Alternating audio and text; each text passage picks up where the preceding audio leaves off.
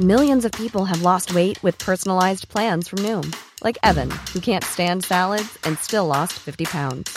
Salads generally for most people are the easy button, right? For me, that wasn't an option. I never really was a salad guy. That's just not who I am. But Noom worked for me. Get your personalized plan today at Noom.com. Real Noom user compensated to provide their story. In 4 weeks, the typical Noom user can expect to lose 1 to 2 pounds per week. Individual results may vary. One size fits all seemed like a good idea for clothes. Nice dress. It's a t-shirt. Until you tried it on. Same goes for your healthcare. That's why United Healthcare offers a variety of flexible, budget-friendly coverage for medical, vision, dental, and more. So whether you're between jobs, coming off a parent's plan, or even missed open enrollment, you can find the plan that fits you best. Find out more about United Healthcare coverage at uh1.com. That's uh1.com. This Mother's Day, celebrate the extraordinary women in your life with a heartfelt gift from Blue Nile. Whether it's for your mom, a mother figure, or yourself as a mom, find that perfect piece to express your love and appreciation. Explore Blue Nile's exquisite pearls and mesmerizing gemstones that she's sure to love. Enjoy fast shipping options like guaranteed free shipping and returns. Make this Mother's Day unforgettable with a piece from Blue Nile. Right now, get up to 50% off at BlueNile.com. That's BlueNile.com. Hello everybody and welcome to the Eurotrip. We are back again, it's Wednesday and we're here for your weekly dose of Eurovision podcasting activity. I don't know where that came from, but we are rolling with it. It was a very busy Easter weekend. There was some fun stuff going on online. We especially did something very exciting on Sunday on our Twitter account. So glad to see so many of you getting involved. But Rob, I hear you were up to something very intriguing on Sunday itself. Indeed, as I'm sure many of you did, despite the fact that society would suggest that you are too old for this, I'm sure many of you partook in some sort of Easter egg hunt over the weekend, which, why not? It's very enjoyable. There's usually chocolate involved. What's not to love? But mine at my parents' house, because now restrictions in the UK here have eased. I managed to see my parents over the weekend, which was very nice. I managed to, in the process of taking part in said Easter egg hunt, managed to break my parents' garden fence. Now, if you just want a little bit of an insight into what that sounded like, here is the noise of the incident as it unfolded, as recorded by my, as you will shortly hear, very Geordie mother. Back off, I saw that on first. Hey! Oh, the fence is broke! Broke the fence. So, James, do you want to explain to the listeners what a Geordie is? You heard my mum there giving a bit of a Geordie twang. You being a Geordie yourself? Yeah, it's. I think Geordies typically are described as a highly respected member of the United Kingdom population. Yeah, I'm not sure that's it. Whereabouts in the UK you're from? That's kind of what was after. Okay, Newcastle upon Tyne, best city in the world. It's one of my faves. Maybe don't say that. Maybe don't say that though. With the Road to Rotterdam feature coming up, they'll get offended. Yeah, not the Road to Rotterdam though. It's the Eurotrip's Rotterdam road trip. Never mind. I know what you mean. Legally different. Yeah, absolutely. Yes. Carry on. Easter egg hunt sounded very fun. Got some chocolate in the end after the fence had broken. At which point my mum then said, "But you can't have the chocolate because actually that's last year's chocolate, and I couldn't be able to buy any more, so you can't eat it because it's all out of date." Says the nearly 30-year-old doing an Easter egg hunt in his parents' garden. What a fun weekend. Yes, the magic of Easter. Right there. I'm sure that's what Jesus would have wanted. Anyway, this is a Eurovision podcast, and this is the Eurotrip. As Jon Olander always said, take it away. After Hilversum, Amsterdam and The Hague, the festival is going to make its home in Rotterdam. I really hope that, you will enjoy the show this year. I want to send a message to all the people. Join us on the dark side. Let's have a party in Rotterdam. I'm Rambo Amadeus. Hi, my name is Andros Mamontovas. Hello, my name is Sanna Nielsen. I'm Paul Harrington. And I am Charlie McGettigan, believe it or not. I'm Dave Benton, winner of the Eurovision 2001. Hey, I'm Eldar, the winner of Eurovision 2011. Hi, I'm Chris Bjorkman. Hi there, my name is Martin Österdahl. I am the executive supervisor of the Eurovision Song Contest. You are listening to Eurotrip. So hello and welcome to the Eurotrip, your favourite Eurovision podcast with me, Rob. Me, James. And this week, one of the favourites to win Eurovision 2021, Destiny from Malta. Yeah, that's absolutely right. Of course, she was meant to represent Malta last year at the Eurovision Song Contest in 2020, but like so many of the artists who couldn't take part, she is back to represent the small Mediterranean nation with Je me casse, and as Rob says, she's one of the favourites to win this year. It was very exciting to be able to speak to her earlier in the week about her preparations for Rotterdam this year. Of course, as well, she is a junior Eurovision winner, so she'll be making history this year if she went on to win the adult contest. We speak about all sorts in the interview, including a question I love to ask the 2021 artist: what they will be doing in the hotel rooms they've got to spend so much time in this year. You'll find me singing, probably waking up everyone in the morning with the song, singing. I will probably wake up half the hotel. Yeah, I'm looking forward to all of the stories that come out of the Eurovision Hotel. I don't know if it's called the Eurovision Hotel. It sounds like a sitcom or some sort of reality TV show, but I'll be calling it the Eurovision Hotel. So more of Destiny to come later on in the episode. But also, we're going a little bit highbrow on the podcast this week. I will be speaking to the postdoctoral researcher. She's a doctor, don't you know, from Utrecht in the Netherlands, who is currently in the middle of a project involving your friend and mine, the Eurovision Song Contest. So that's very exciting. And also, the Eurotrip's Rotterdam road trip continues. I'll be sitting down with Cheryl Samson as well a little bit later, and probably testing my Dutch language skills. You're listening on Acast, Apple Podcasts and Spotify. This is the Eurotrip.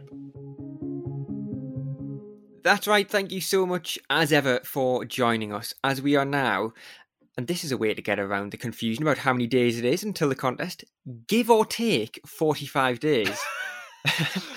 Give or take, we are roughly 6 or 7 weeks. Yeah, something like that. About 45 days to go until the grand final of the Eurovision Song Contest. And as we put out on our Twitter account the other day, after 701 days of waiting, we can finally say it is Eurovision next month. It's so exciting, isn't it? I can't believe it. I'm buzzing for it. I don't know whether you've started your Eurovision party plans yet, by the way. Not quite. There is a box in the loft which is full of flags, full of bunting. We've got all sorts up there. That will be making an appearance very, very soon. Yeah, I'm pleased that I'm not alone in having a box of flags. I feel like it's kind of a Eurovision fan staple, isn't it? The old box of flags. I don't know about yours though, but mine is sort of geographically incorrect, because if you hang it the wrong way round, the Dutch flag suddenly becomes, I think, Luxembourg. So actually, it kind of works for both. Well, that does work. No, our bunting is fairly good, to be fair. It does have Slovakia on there, which is a bit out of date at the moment. But I'm prepared for when they come back. Yeah, any nibbles planned? I'm not that prepared. Blimey. I've still got, give or take, 45 days to go. I've got some planning still to go. That's very true. That's very true. Segue. There it is. One group who I'm sure know how many days it is to the Eurovision Song Contest were the big guests on last week's Eurotrip podcast, your friends and mine, the Finnish rock band Blind Channel, or to be more precise, Nico and Joel from Blind Channel. They joined us to tell us all about their preparations for Rotterdam. And as ever, plenty of you have had many lovely things to say about, James, your interview with the boys last week. Yeah, fantastic to speak to them last week. Got a great response from you guys over on, I was going to say over online. You know what I mean? On Twitter, mainly. It's not 2001. We're a bit more switched on than that. So thanks for getting in touch with us online. On the World Wide Webs. www.twitter.com. Elaine got in touch to say, I feel sorry for whoever in Hotel Eurovision has rooms adjoining Blind Channel as they write the new album. Absolutely. And we also got a tweet from a Spanish listener. So it's all in Spanish, cruelly translated on Google, to they are coming to win and they should win.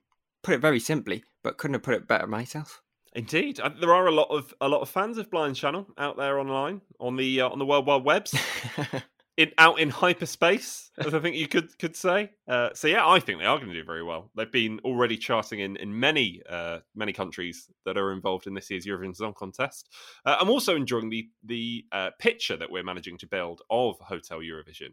So far from our interviews, we've got Albina, who's going to be nibbling on our ice cream. We've got Blind Channel, who knows, maybe next door to Albina, if the rooms are assigned alphabetically. She'll be Blind Channel rather. They'll be making their album. It's all very exciting.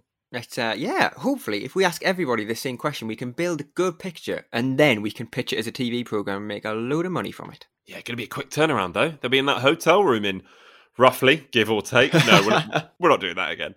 But no, loads of you also getting in touch because you have understandably already secured your place in the Eurotrip's Eurovision 2021 sweepstake. So we've mentioned this for the last couple of weeks, but we are holding our own sweepstake here. Normally, there is a monetary prize on offer for a sweepstake, but not on our podcast. But more on that in just a second. But as some of you have emailed us, hello@eurotrippodcast.com to secure your place, you've also had some lovely comments about the podcast. So Victoria, she emailed to say, I'm a fairly new listener, but I really love your podcast and look forward to it every week. So thank you. Stuart said, please, can I get involved in the sweepstake? Pete said, I'm listening along. Please let me be involved. And we also got a lovely message from Stuart, who says, great work with the excellent podcasts. Always a joy to listen to, and you both make me smile and laugh. Don't know whether that's kind of out of sympathy, or he actually finds us funny. Who knows? I've only failed to get the 1 second song right once, and enjoy feeling smug when I know. Thank you both for the hard work. Well, Stuart, thank you very much indeed. But right now, we've got an exciting development in the world of the Eurotrip podcast Eurovision sweepstake for 2021, because my colleague, Mr. James Rowe, has got something pretty exciting to share with you. Yeah, so we've said all along that there's no monetary prize in our sweepstake, which is fair enough, but plenty of you are still getting excited at the prospect of bagging yourself some exclusive Eurovision memorabilia. I have, you can hear it, my box. You can see it, Rob, my box. He's got a box. He's got his box out for us, everybody. And we've got some very exciting things in here that you probably couldn't get elsewhere. And this is what the winner of the Eurovision 2021 sweepstake here on the Eurotrip podcast could win. Is that right? Could win. What I'm going to do is I'm going to show you, Rob, just one of the things. I'm not going to tell anybody what it is. I'll put the box aside. One moment. Apologies for the rustling, everybody. Adds some sort of depth to the sound, doesn't it? All that sound. It's a little bit ASMR, isn't it, on the podcast this week? It is, isn't it? I'm going to hold up one item that people could potentially win by playing along.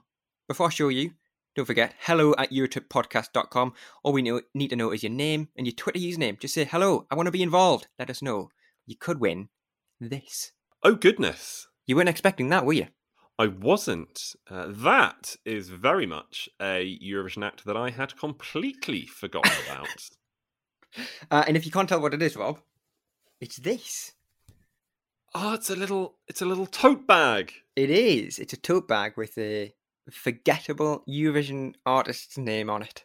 Fantastic. So that is just one of the prizes that you could be winning. A tote bag, always very useful. Absolutely, yeah. So don't say we don't give you anything here on the Eurotrip. You could win a very essential item. And more besides that. Can we potentially get the box back out next week and we can reveal another item? Absolutely. I had a rustle through it earlier on. Oh, there's some blinders in there. Well, that's something to look forward to. Make sure you join us next week for that. And as James has already said, if you want to secure your place in the Eurotrip podcast Eurovision sweepstake for 2021, it is very simple. Just email us hello@eurotrippodcast.com. Loads of you have done already, but there are still a few places left, so get in touch if you're interested. You too could win that very exciting tote bag. But from one exciting event to another, it's time for this.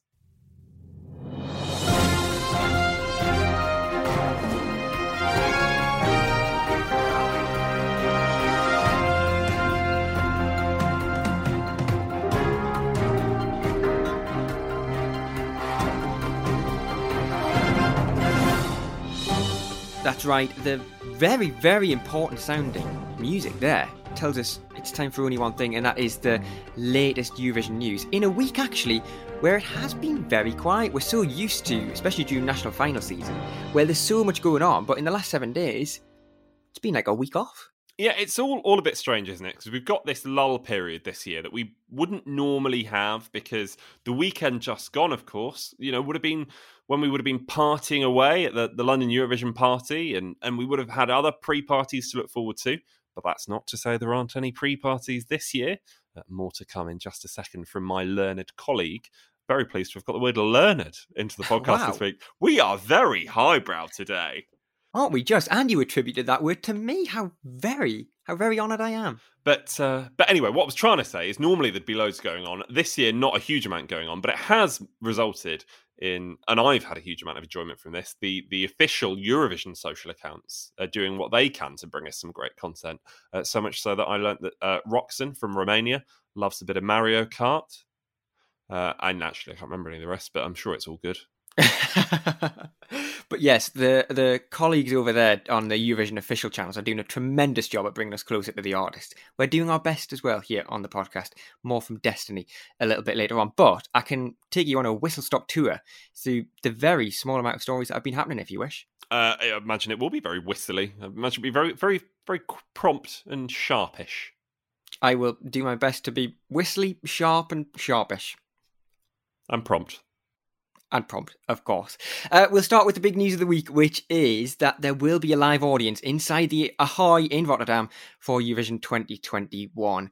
3,500 fans, which is about half the original intended capacity, will be welcome in each show as the contest is used as a test event to see how live events can take place in the Netherlands as the world overcomes the pandemic. Last week, we found out that a plethora of Eurovision winners will form part of the interval act this year, and this week it was announced that Afrojack, Glennis Grace and Wolf are set to appear in the grand final as well. In a documentary on Norwegian TV station NRK, Tix has revealed that he almost withdrew from Melody Grand Prix following his semi-final. He said the negative coverage of him as a performer made him call NRK and say he wanted to withdraw. Thankfully, of course, as you know, he stayed in the competition and will be travelling to Rotterdam next month. Never mind 2021 though, Switzerland is already working on 2022 as the broadcasters have already opened up applications for the 100-member jury who will be responsible for choosing the nation's song for next year. Potentially a contest on home soil, with John's Tears one of the favourites to win this year. A song which he has revealed in the past week was originally set to be in English.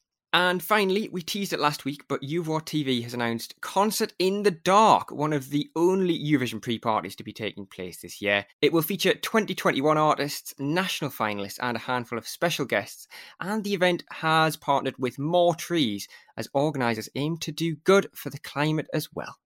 Yeah, it's very exciting, as James said. Some of the artists of 2021, loads of special guests, and seemingly the rest of the budget had run out, and me. So make sure you join us for that one. But I've already mentioned how highbrow the podcast has been so far. And it's only going to get more intellectual, ladies and gentlemen, because we are taking things up a notch. You may have seen on Twitter over the last few weeks, there has been a doctor who has been after your help. Well, that doctor is Dr. Abby Weisdorf. She's a postdoctoral researcher based at Utrecht University in the Netherlands, and she's currently working on a very special project involving the Eurovision Song Contest, and she wants to hear from you. She put a tweet out on March the 16th, so a few weeks ago, saying, all right, with national final season over and a good few months still to go to the grand final, I need interview subjects for my Eurovision research. Naturally, this prompted our interest, didn't it? It certainly did, yeah. She was wanting to interview people But we wanted to interview her because we thought it was so fascinating to find out exactly what she was doing. And Rob, you were the one who sat down with her earlier in the week to find out exactly what it is she's doing. Exactly. We thought, let's find out more. Who better to tell us than the woman herself? So I started by asking Dr. Abby why she'd chosen Eurovision as the subject for this very, very intriguing project. Well, I mean, for one, I'm a Eurovision fan. I can talk to that. So I am a Eurovision fan. I like Eurovision. I'm well known for that in my friends groups, et cetera, et cetera. But the project that I'm on is about audiovisual heritage and uses and reuses of audiovisual heritage. So when I was developing the project, it was a 3-year postdoc. I wanted to do 2 case studies. And I was thinking about, well, where might people actually be using heritage material in a very broadly defined sense, and going into archives or looking at archival material in a broad sense. And I thought, well, Eurovision seems like one of those places. And that seems like something I can really do something interesting with in terms of how people use archives, how people look through them, how people make sense of them, how people kind of incorporate them into their lives in a lot of ways. Also, it made a really good contrast to the first case study, which was about military remix videos. I was going to say, you couldn't get much more contrasting from the Eurovision Song Contest and military videos. That's really quite the stark contrast, isn't it? Yes, exactly. So I wanted something that would be, things that would look very different. And also kind of, the military videos were really interesting, but also it can be difficult going through all of those comments and kind of really going deep into this fandom, fandom, however you want to describe it. So I wanted something that I would actually enjoy, that I would enjoy a little more. At the start of all this, you said that you are a Eurovision fan yourself, of course, and that's one of the reasons why you're interested in this. But our listeners may be listening and they may think, actually, you sound American, Abby. So you are one of the, I was going to say small, but not that small, American community of Eurovision fans. So how did you get into Eurovision in the first place? Well, I got into Eurovision in the first place. 2005 was a really long time ago, wasn't it? I was doing a study abroad in the UK in my undergrad, so 2005. I discovered Eurovision through that because I was there kind of at the right time. And I thought it was really interesting. Just seemed, there was something about it, I think a lot of us have this experience of seeing it and something really being very striking about it. And there's just some, in early YouTube years where you just try to find interesting videos to show to your friends. You could always go to Lordi or Verka Serduchka and say, check out this. You have not seen this before. Absolutely. And it's unlike anything that your friends have ever seen before. And I bet some of those reactions were priceless, weren't they, the first time they saw some of those? Completely. Yes, absolutely. So that was a lot of fun. Just kind of doing that. And then kind of through there, you get more into it. You start paying attention. They develop the ability to stream it live. You had to install some kind of weird software. It was a whole production in the late 2000s. But it was possible. And so that was really exciting. So I kind of got into it more and more from there. And then I moved to the Netherlands in 2010, in the fall of 2010. And it just, kept going. I went to Dusseldorf in 2011 and just kind of, kept watching, kept getting involved and interested in it. And now, it's something that people tend to know me for. Let's put it like that. Now, back to the piece of work that you're here to talk to us about. What is it that you are trying to find out? Are you able to kind of dissect that for everybody listening? Yeah, I mean, what I'm really interested in and kind of what brought me to using Eurovision in the first place was looking at the way that archives and sort of heritage, in quotes, shapes people's Eurovision fandom. And kind of in the way that people make use of older contests, older material, videos on YouTube, videos on the Eurovision site, all these kind of things that kind of go into people's fandom and how older contests and older material are used in this. I think I had originally thought sort of pre-pandemic, I was going to look at it on focus this around YouTubers, around people who sort of make content around these things. But when Eurovision again started and kind of as the pandemic was going on, I got really more interested in this kind of more ordinary uses of heritage and ordinary uses of Eurovision's past in sort of the present of the fandom and the present of the people who are involved with it. I started following more people on Twitter and kind of seeing how people talked about old contests and watching them and kind of all these different things. So I thought, I just refocused it a little bit to kind of make it more something that I could look into. Okay, what are these roles that they play in the present? Very heritage researcher sort of question, but I think it's an interesting one. Absolutely, I think so. I think this is a dream for for Eurovision fan to be working on something like this. Now, one thing that I've seen across Twitter, I'm sure many of our listeners have seen as well, is you kind of reaching out, asking for people to get in touch, to hear their stories about their usage. And, you must have had some really interesting conversations about all of this. Yeah, I've really just started, but the response has been great. I was really not sure how people would respond to, someone asking, I need respondents who wants to be interviewed. The response has been great. So that's been really exciting. And there's just been really interesting ways that people make sense of the contest and think about it, but also use it. From sort of people like you who are making podcasts and kind of making materials and using this as kind of a way to make better podcasts, and kind of really think about the contest, but also people who, just going to school, going about their daily lives, will pull up a playlist of, their old Eurovision favorites, just have it on when they're cooking. And people who love the contest for its spectacle, for its and for its technical capacities as well, for doing how interested they are in the staging and the way that they make it work and the way that people have made it work kind of throughout the decades, and the way that changes, but also people who are just really, really interested in the music and the different musical styles and kind of the way that they all combine. There's so much to Eurovision. Now, it's only been in the last few days that we found out that, there is actually going to be an audience at this year's contest, an audience of Dutch fans, and you are in the Netherlands, and you said you already had tickets for the contest that was cancelled. So are you hoping that you might actually get to the Ahoy in Rotterdam?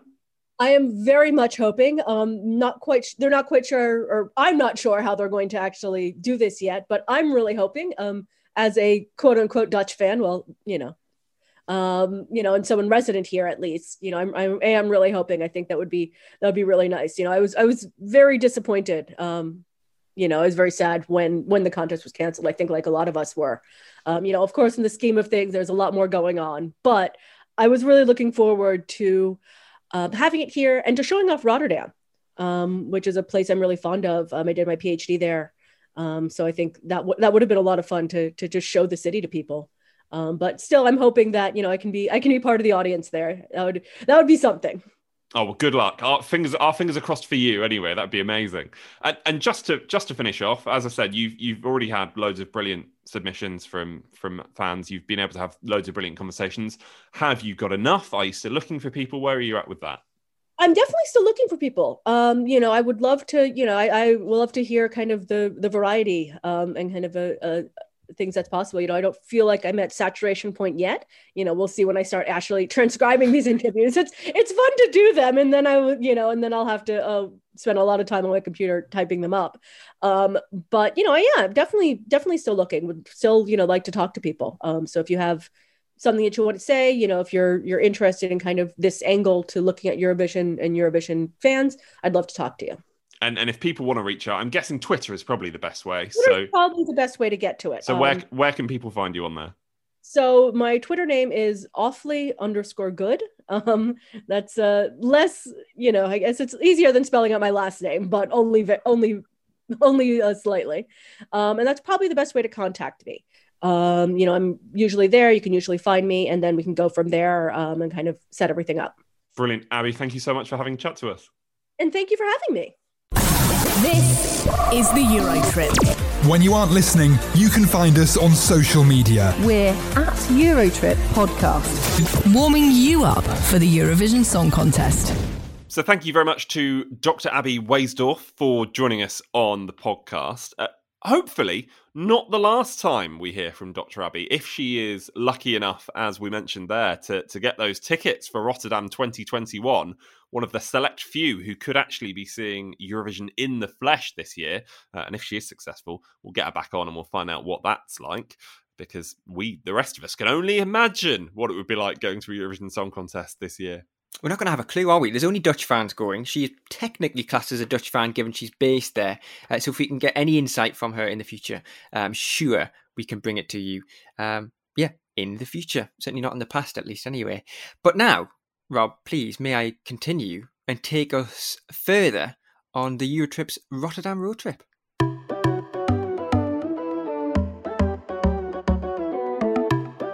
This is the Eurotrip's Rotterdam road trip. So as we've just mentioned, we're hoping to get an insight into Eurovision 2021 and what it's like to attend as a fan from Abby in the next few weeks. But here on the podcast over the last few weeks and in the weeks to come, we are giving you an insight into life in this year's Eurovision host city with the catchiest named segment on any podcast you will hear this side of the Atlantic and on the other side of the Atlantic and in the middle of the Atlantic. Depends where you are listening, I suppose. Anyway, it's the Eurotrip's Rotterdam road trip. I have had the pleasure of chatting to a couple of Rotterdam residents over the last 2 weeks. But James, you took a trip, virtually of course, to everybody's favourite Dutch port city earlier on. Oh, blimey. Talk about the Eurotrip's Rotterdam road trip. You took us on a bit of a road trip there, just getting to me, didn't you? Wow. But I've sat down with another Rotterdam resident this week. It's Cheryl Samson. I'm going to read out a Twitter bio. It sort of gives you a bit of an overview of everything that she is. Prince fan, Motown, films, music, radio maker, podcast maker, open Rotterdam, freelancer, song festival. So naturally, you spent half an hour talking to her about Prince, yeah? Yeah, that's right. We spoke about Prince. We spoke about whatever else I read out there. Fascinating chat. And then I thought, Eurovision, Rotterdam, we must talk about it. And that we did indeed speak about, because she does live in Rotterdam, but she is also a massive Eurovision fan, just like me, just like Rob, just like you listening at home. So it was great to be able to speak to her about what it is like for a Rotterdam resident who is also a Eurovision fan. But Rob started both of his interviews in the last couple of weeks by asking a really insightful, probing, difficult question. The killer question. The killer question. I thought, I'm going to brave it, I'm going to do it myself. So I started off by asking Cheryl, what's the weather like in Rotterdam? Do you really want to know the weather in Rotterdam today? Because it's not very typical April weather at this moment. It's snowing. It's snowing. Wow. It is snowing, and there was a big hailstorm a couple of minutes ago. But last week, the weather was beautiful spring weather, but today not so much. So it's cold, it's snowing, but tomorrow could be completely different. Now, at the moment, we're looking across Europe, and there seems to be a lot more restrictions coming across Europe at the moment when we're looking at the news. It seems to differ everywhere we look. So can you give us an idea about what the COVID restrictions are looking like in Rotterdam and in the Netherlands at the moment? There's a curfew in the Netherlands, so also a curfew in Rotterdam. It used to be until 9 o'clock, but now there's the summer daylight savings, I think it's called. So it's now until 10 o'clock that you can go outside. You cannot buy alcohol after 8 o'clock, so in the supermarkets. And also, those are the main restrictions. Is still the 1.5 meter distance is also a restriction. The face masks are obliged in supermarkets, in stores. Stores are mainly closed now. Some you can get into by appointment, but those are what they call the non-essential stores. Then you can get in by appointment, and those I think are the main restrictions at this moment. Now, one thing that has changed in the Netherlands is the fact that there are events allowed to take place with some audiences. And last week we found out that the Eurovision Song Contest this year in Rotterdam will indeed have an audience, a small audience, but an audience nonetheless. How exciting is it for you in Rotterdam to be finding out that there are going to be people allowed to go there? Well, let me say first that I was heartbroken when I heard that, everybody got their money back, got a refund, everybody who bought tickets. And I was so happy when we got the Eurovision in Rotterdam. I'm a huge fan. We waited so long to win again. We won, and it's in Rotterdam. So I was thinking party for everybody, dance. And I was going to show all my Eurovision fans from all over Europe around my city. We would have the Euro Fan Cafe, the Euro Club, we have the Euro Village, and suddenly, poof, everything just collapsed, imploded. But now it's said that it's going to be a field lab with 3,500 people. So yes, I was very excited to hear that, but again, a bit worried. How do I get in? What do I need to do? Can my friends join me as well? Please, who do I need to bribe to get in? No, not bribe, not really bribe. You misheard that. You misheard that. Just buy tickets, I meant. How do I get tickets? One question I have for you is, I can hear the passion that you have for the Eurovision Song Contest. I'll ask you about it in just a second, but are you on the list? Are you hoping to be able to go to the Ahoy this year? I hope I'm able to go to the Ahoy, and I hope there will still be some kind of village, and I hope there will be some Euro Cafe or Euro Club. I know it's hope that's probably in vain, but still a girl can hope, a woman can hope, please. And all within the restriction, of course, everything to be safe first. That's very important. But I'm really hoping that we can make something of it, because we've been waiting for 2 years now for this event. So let's make the most of it. But yeah, I'm really hoping that something can take place, and I really hope to be part of it somehow. And I really hope to be there, because let's face it, if you watch it on television and it's going to be an empty Ahoy, yeah, it's not as good as with an alive audience, is it? Exactly. You know, we need the flags, we need the hysteria. That's also part of Eurovision, I think. For you, we mentioned this earlier on about how much you are a fan of the Eurovision Song Contest. How long have you been a fan? Well, I'm 47, so way back when we didn't have that much television. So you had to watch it because it was a big event of the year, and everybody talked about it back in school. I have to admit, I was a big fan from that day on, just because the Netherlands did very well for a while until the late 90s, the early zeros. And that's when I also started to think, I'm not sure if I'm liking it anymore, because the songs got less. The act won more than the song. But a very good friend of mine, he was very loyal to the Eurovision. And because of his enthusiasm, I got reeled back in. So I think with Wild Dances and before that, I really went back into Eurovision thinking, okay, this is amazing. I know why I loved it then, and I still know why I love it now.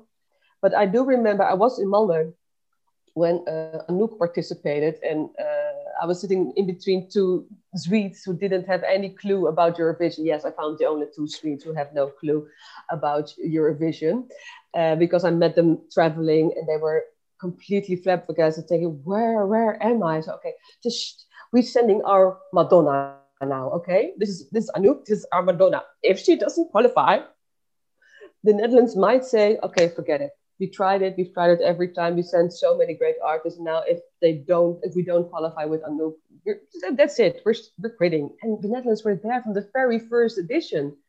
But yeah, that's what Eurovision is. Sometimes you think a country will go through definitely, and then you go, oh, okay, unexpected, didn't go through. So yeah, that's also the charm, I think, of Eurovision. It is. You never know. It's predictability or something. Yeah. Yeah, it can be very unexpected sometimes, but thankfully now the Netherlands do take it a bit more seriously, and thankfully the Netherlands does. Now you have to take it a bit more seriously as well. The UK. We're trying. The UK is trying, I assure you.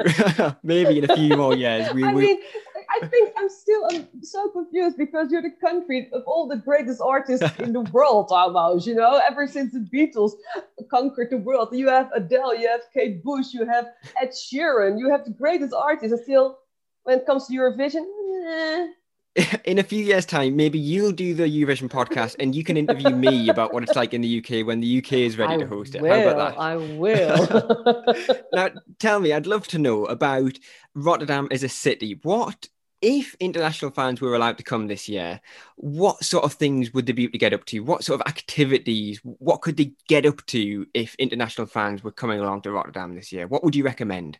Rotterdam is a very new city, and what I think happens, as soon as you step out Amsterdam Central Station, you love it. It's beautiful, it's buzzing, and it's amazing. But in Rotterdam, it's different. We have a beautiful Central Station, don't get me wrong. It's won prizes and everything. It's very unique. But it's not a very, how do you say, welcoming city. You have to make a bit of an effort to like the city. And it's also the same with the people. They don't immediately embrace you. They go like, oh, who are you? And what do you want from me? And say, yes, go there and leave me alone. So you have to make an effort with the people as well. And what's also in Rotterdam more and more nowadays is that it's not all centered. So there's lots of nice things in the city center, but if you want to see something very special, you have to go outside. But there are a few places where you can find the very old atmosphere of Rotterdam. That is in the west of the city. Historisch Delfshaven, it's called. Historical Delfshaven. That's where the Pilgrim Fathers left for America. And it really is that old. And yeah, you have a windmill there and very small canals. And it's all very old and it's very, very nice, but it's very small. I also like the Nieuwe Binnenweg. It's one of the longest shopping streets in the country almost. And if you start at the beginning, you go all the way, you end up in Historisch Delfshaven. And there's everything. You find everything that Rotterdam is. You find nice cafes, you find Cape Verde restaurants, African restaurants, Turkish, Moroccan, Surinamese, everything that makes Rotterdam great you can find there. So it is safe to say if people eventually, maybe later this year or next year, can finally travel out to Rotterdam, there is a lot for people to do. I think there is, yeah, I think there is. But like I said, you have to make a bit of an effort. It's not all centered. You have to maybe go there, go there, go there. But the public transport is quite okay in the Netherlands. So I think you'll find something to do. And I hope that if people come to visit, there is some more to do. Maybe go to museums or maybe some nice club you can go to. Yeah, I hope so. Now then, this is probably the part where most people look forward to, because this is the part where we've got to try and learn a Dutch word. This is the bit I wasn't looking forward to myself, because I'm almost certainly going to embarrass myself. In the last couple of weeks, Rob has learned a couple of words, and now I hear you have got a Dutch word or phrase for us to learn. It's not just a Dutch word or phrase, it's a very Rotterdam phrase. And, very exciting. Word. Yeah, it's a bit old-fashioned. It was very popular in the 80s and 90s, so my generation. But there's also a magazine with this word.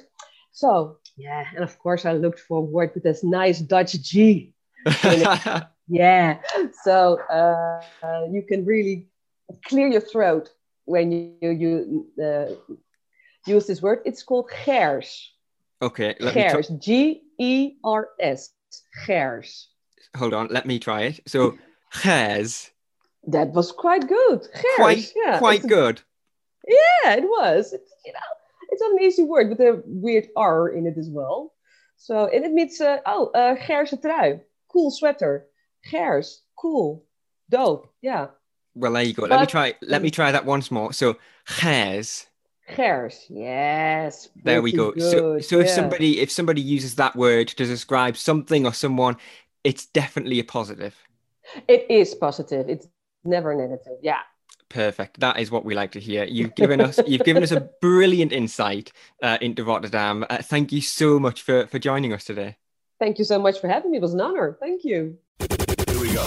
This is the Eurotrip.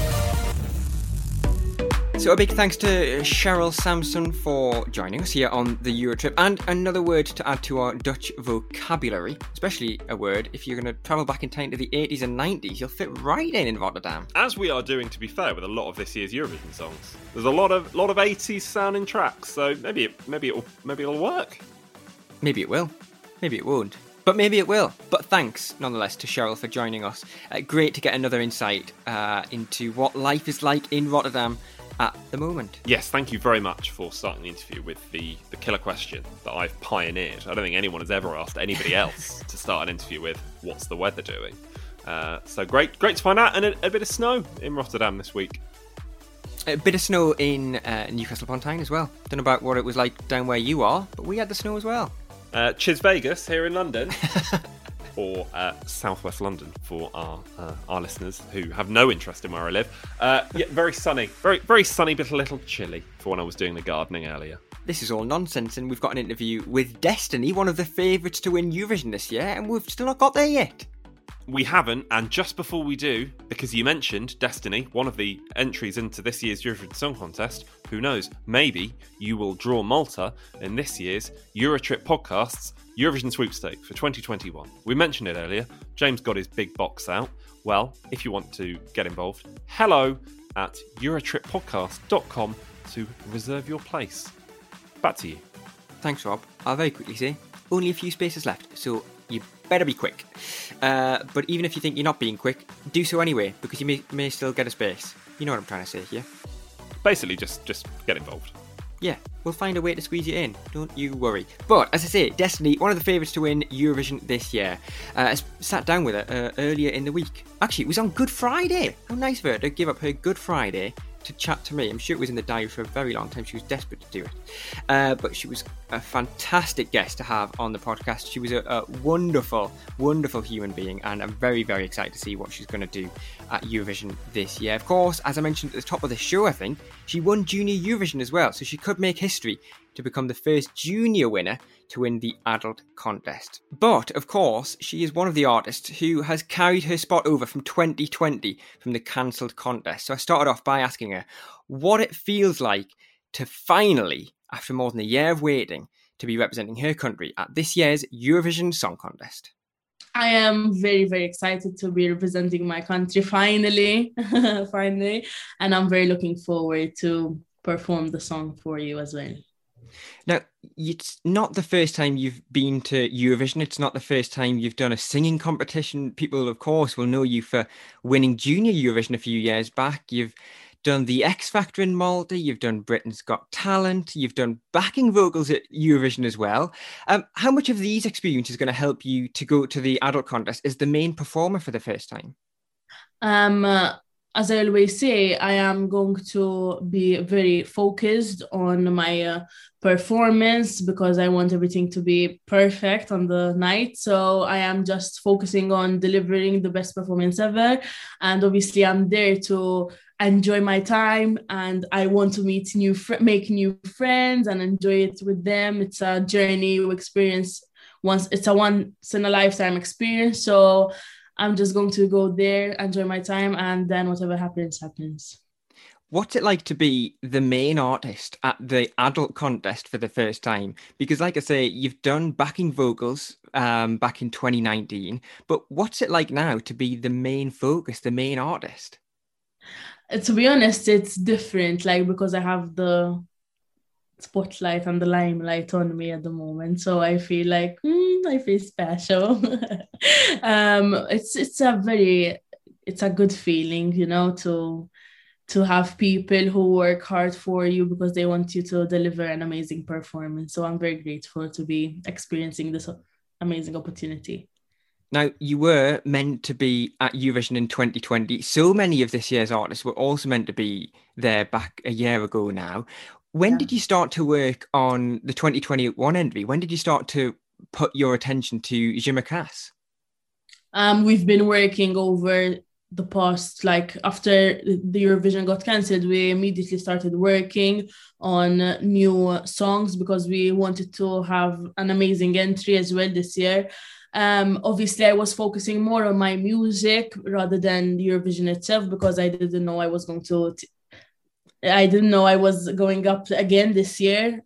So after summer, we started working on having the best song we could possibly have. And then Je me casse came along and we were like, we need this song. So baby, it's not a maybe. Yeah, I'm too good to be true. There's nothing in it for you. So if I show some skin, doesn't mean I'm giving in. Not your baby.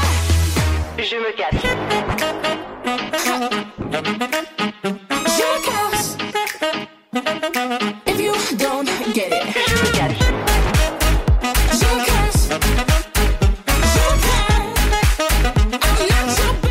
How involved were you in the songwriting process for Jimacast? Because you were, because it's very different to the song you had last year, isn't it?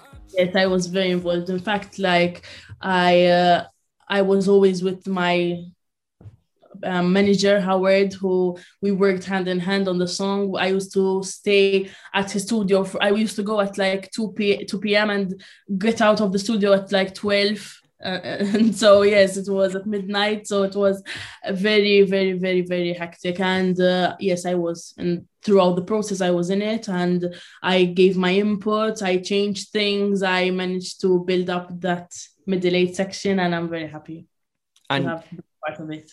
Of course. Now, I'm sure you don't need me to tell you this, but you are indeed one of the favourites to win this year. Are your expectations also that high? No, I am not expecting anything, especially to win. I'm not expecting winning, but I am just going there to give the best performance ever, and then whatever happens. I'm not going to stay putting my hopes up, because I know how small we are as a country, Malta, and it's difficult when it comes to televoting. So I'm just going to be focused, and I'm going to make sure everything is going to go as planned. And is it stressful to be one of the favourites, or do you quite enjoy that pressure of being one of the favourites to win? It's not. I wouldn't say I'm pressured. I am pressured, but not in that sense. I am very grateful to have had a song that people connected to and like a lot. So I'm happy. Now, I think a lot of people are very, very excited to see what the staging will look like, because it's such an upbeat song. It's so fun. We've seen that you've been across to Bulgaria to film the live on tape performance, if it needs to be used. Can you give us a little clue as to what you're going to be doing on stage? The secrets are there to be kept, as I said in previous interviews, and I'm just going to keep it that way. Totally understand. I tried my best, at least. I did ask the question. You did. How was the experience in Bulgaria? I saw you with some other artists there. Stefania from Greece, of course. It looked like you were having a lot of fun there with her too. Yes, we really enjoyed it. It was an amazing, and it was amazing to see her again after 5 years. And we spoke, we had a chat, we took photos and videos, obviously. Bulgaria was an amazing experience, to be honest, as well. And we went there to film the live on tape. Obviously, I cannot reveal anything, so just putting it out there. But I really enjoyed it. Yes, I did. Well, as I say, we're very, very excited to see what it looks like, because it's a fun song, and yeah, I think you're going to smash it for sure. There's still a few weeks to go as we're chatting now. There's still a few weeks to go until you head out to Rotterdam. Apart from doing interviews like this with me and other people, what else are you going to be doing to prepare yourself for the finals? Obviously, now I'm working with Sasha Jean-Baptiste and her amazing team, and we're working on the performance and the moves and everything that will happen on stage. And the more I'm working on my vocals, because I want to be 100%, not 110% sure of myself. So those are the preparations mostly. Then there are the clothes, the hair, the makeup, and everything. I've spoken to some other artists who are competing. I spoke to Blind Channel, who are from Finland this year, and I asked them what they're going to be doing in their hotel room, because of course it's going to look a bit different this year. You're going to be spending a lot of time by yourself because of the restrictions. They said they're going to be writing an album in their spare time. What are you going to be doing in your hotel room while you've got so much spare time on your hands? Probably practicing. That's my aim, to practice. That's what you'll find me singing, probably waking up everyone in the morning with the song, singing. I will probably wake up half of the hotel, especially my floor. But yes, I would be practicing, maybe doing social media. So it's safe to say, if anybody listening is going to be in the same hotel room, or the same hotel rather, as Destiny, get some earplugs if you want a decent night's sleep. So a good one. Now, finally, of course, you mentioned before it might be difficult for Malta to get those televote points. So because of that, you'll need so many people across Europe to be picking up their phones and voting for you. So do you have a message for your fans across Europe who, of course, you want to be voting for you this year? I want to thank them, all the fans and all the support you're giving me. I want to thank you all from the bottom of my heart, because the feedback I got is incredible. You can't put it in words. I'm so thankful to have you all as my supporters who support me. They've been supporting me since 2015, some of them now, and I'm so thankful to have more people reaching out to me. I can't wait to perform my song, Je m'acasse to you all, and I hope that with my performance, you'll vote for me. And I would have to... by voting for me, I'll sing it again in the final. I'm hoping, let's hope for the best. And obviously, I would like to send all of my love to you all. Yeah. Destiny, thank you so much for joining us, and I wish you the very best of luck. Thank you. How sweet. Thank you. This is the Eurotrip. Well, that was very clever by Destiny, wasn't it? I don't know if you picked up on it, Rob. I don't know if you picked it up at listening at home. She wants to send all of my love to you at home. Do you get it? Do you get it? I would... No, that was going to sound quite sinister, actually. I was going to say I would send Destiny my last breath. Wow. Bit much. Do you want any other 2020 song titles you want to throw in? Not from that performance from you. I think we should move on. I tell you what, though. You, sir, were on fire. Wow. You really do make me think about things. Hey, that'll do. That'll do. Wonderful, as I said about 10 minutes ago, wonderful to speak to Destiny. She is, of course, one of the favourites to win Eurovision this year. And imagine... I think we're doing her a disservice. She's the favourite to win Eurovision this year. I'm just adding a caveat of the fact that we're recording on Monday and something could happen between now and Wednesday. So I'm saying, very openly, she's one of the favourites. But yeah, she is the favourite. To win Eurovision this year, and imagine Eurovision in Malta. I remember when you spoke to Krista Bjorkman last month, he was very desperate to see Malta win. It's almost like Krista knows something. No, I'm joking. Krista obviously doesn't know that Malta's going to win Eurovision. We're not going to. You're starting a conspiracy here. We're not going to. No, I'm not. No, I'm not. But what James is trying to say is that yes, Krista did say, who knows? Maybe Malta can win Eurovision, and if they do, maybe we could have it outside. How exciting would that be? I certainly wouldn't accept Eurovision outdoors in Iceland, for example. However, in Mediterranean Malta, as I'm sure the tourist board names itself, love that outside. Absolutely love that. If they don't name themselves Mediterranean Malta, they're missing a bit of alliterative fun, aren't they? Certainly aren't. They can hire me and pay me thousands just for that name. I'm going to copyright it right now. Good luck with that. Really good luck with that. I don't think it's worth your time doing, though, to be honest with you. Probably not. Here we are then. I know you're probably crying at home because you've realised that now we've got the big interview out the way. The podcast is almost over, but... fear not, we will be back again next Wednesday. But before that, it is time for the usual end to this show. New listeners, start here. This is the 1 second song where both me and James have to guess the Eurovision song from the first second. That's all you get. So it's a difficult one sometimes. There are 4 points on offer. Although that's pointless because, I mean, me and you stopped keeping track of any kind of leaderboard on, I think, about week 3, didn't we? Yeah, imagine. If you, by any stretch, have been keeping a scoreboard at home, love to know about it. I reckon Rob's probably in the lead, although I will still remember that time that he embarrassed himself greatly with Spain 2007 or something like that. I'll never let you forget that. Yeah, I was just unbelievably confident and then completely wrong. I think it was Greece 2007, but anyway... I think so. But yeah, here we are. It's this week's 1 second song. So we are after, or at least I am hoping to get from James this week, the artist, the song title, the country, and the year. So for the first time, for you at home, and for James, here is this week's 1 second song. I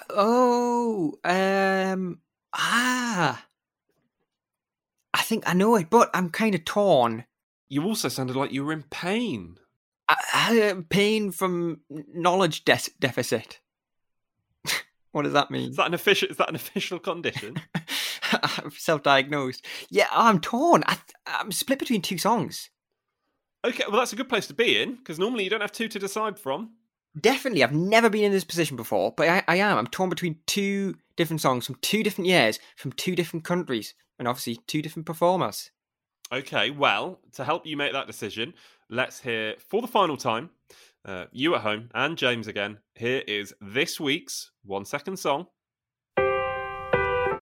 Right, okay, I think I've decided, and I think I can confidently, 100% confidently say what it is. It doesn't happen often, but I thought originally it was Pioneer, Hungary 2016. Freddie, yeah. That could have been a bit of a ruse, and you could have given me the last point there, but I knew it was Freddie. But I don't think it is that. It does sound a bit piano-y, but I don't think it is. What I do think it is one of your favourite Eurovision songs of all time. Okay, go on. Or at least one of your favourite non-qualifiers. Because I think we've had this conversation before on the podcast. I think it's Ireland 2015, Molly Sterling, Playing with Numbers. James Rowe. The 4 points are yours. No, he's done it again. We are on a roll. 4 points for you. You are correct. All of those things. Bang on. Molly Sterling for Ireland in 2015 with Playing with Numbers. Before I tell you a little bit more about the song and why I picked it this week, let's have a listen. Do I owe you something? I think I do. They tied a hand. I made the mist in your vision, and I see debt to be paid. To give a little love was all I wanted. Give a little love was all my intent. So there she is, Molly Sterling, Playing with Numbers. James is right, one of my favourite ever non-qualifiers at the Eurovision Song Contest. She finished 12th in the second semi-final at Eurovision 2015. And another little bonus fun fact for you, she is Ireland's youngest ever competitor at the Eurovision Song Contest. Really? She was just 17. Wow. Well, I didn't know that. You're full of the stats. But the question on my lips, you can hear it on my lips right now, is why did you choose that? Well, you're after a tenuous link, and I will give you one. So your big interview this week was with Destiny. Yes, it was. Destiny is representing Malta. Malta made their debut at Eurovision in 1971. Who hosted Eurovision in 1971? That's right, James. Ireland hosted Eurovision in 1971 after Dana won the contest in 1970 with All Kinds of Everything. And that is how we got to Ireland and, more specifically, Molly Sterling. That is a ridiculous link. I'm glad you chose a song 44 years after Ireland hosted the contest and not the song that they had when they hosted the contest, because I certainly wouldn't have got 4 points. You wouldn't have got Angela Farrell with One Day Love? Is that what you're telling me? That didn't come from Rob's brain. I can see him looking at his computer screen from where I am. Yeah. I'm not that on it about the 1971 contest. Who won the 1971 contest, James?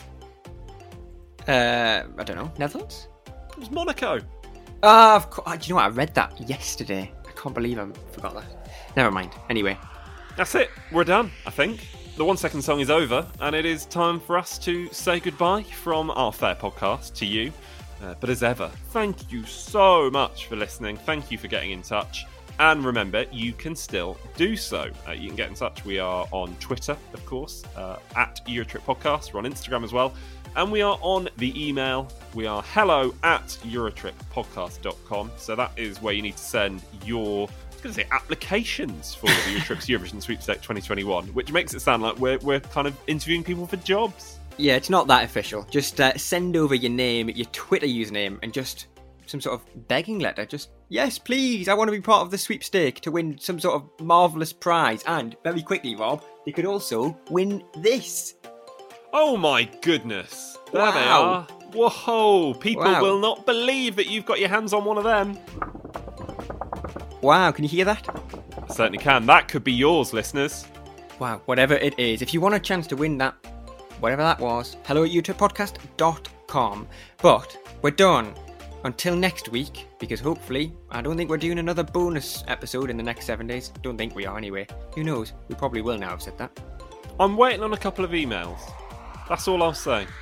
Well, we'll soon see. If Rob doesn't get any responses to any emails, we will be back with you next Wednesday. And until then, don't forget to subscribe, leave us a review. It would be great if you could leave us a review. That would be very, very nice indeed. And it would also be very lovely if you could rate us 5 stars. It certainly would. From me, it's goodbye.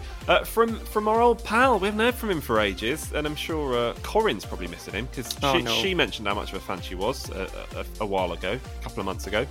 From your friend of mine, Sir Terry Wogan. It's lovely to hear the old island on the 1 second song this week. Good boy. We've had so many listeners come on board since Terry was last on. Can you imagine them all turning off now? We're never coming back to this podcast. If they turn off now, though, at least they've got to the end of this episode. Yeah, they're not coming back, though, are they? Anyway, from me, James, it's goodbye. Oh, yeah, actually, we used a lot of cutlery yesterday, and then we had the tiramisu afterwards. And so then all the dishes have been washed, but not dried and put away. Well, what I'm trying to say is I tried to cut a sandwich with a shitty knife. Oh, it was a terrible disaster. And try and cut a sandwich with a butter knife. You've ever tried to do that before? That's quite tricky. What, cut a sandwich with a butter knife? Yeah. Yeah, that's what I was doing. Oh, Jesus.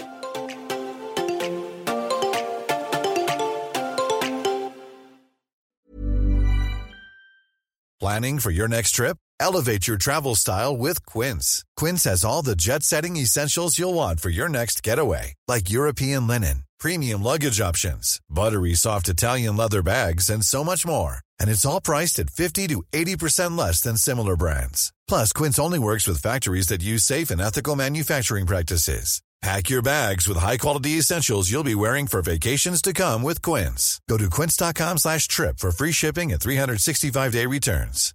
Hi, I'm Daniel, founder of Pretty Litter. Cats and cat owners deserve better than any old-fashioned litter. That's why I teamed up with scientists and veterinarians to create Pretty Litter. Its innovative crystal formula has superior odor control and weighs up to 80% less than clay litter. Pretty Litter even monitors health by changing colors to help detect early signs of potential illness. It's the world's smartest kitty litter. Go to prettylitter.com and use code ACAST for 20% off your first order and a free cat toy. Terms and conditions apply. See site for details.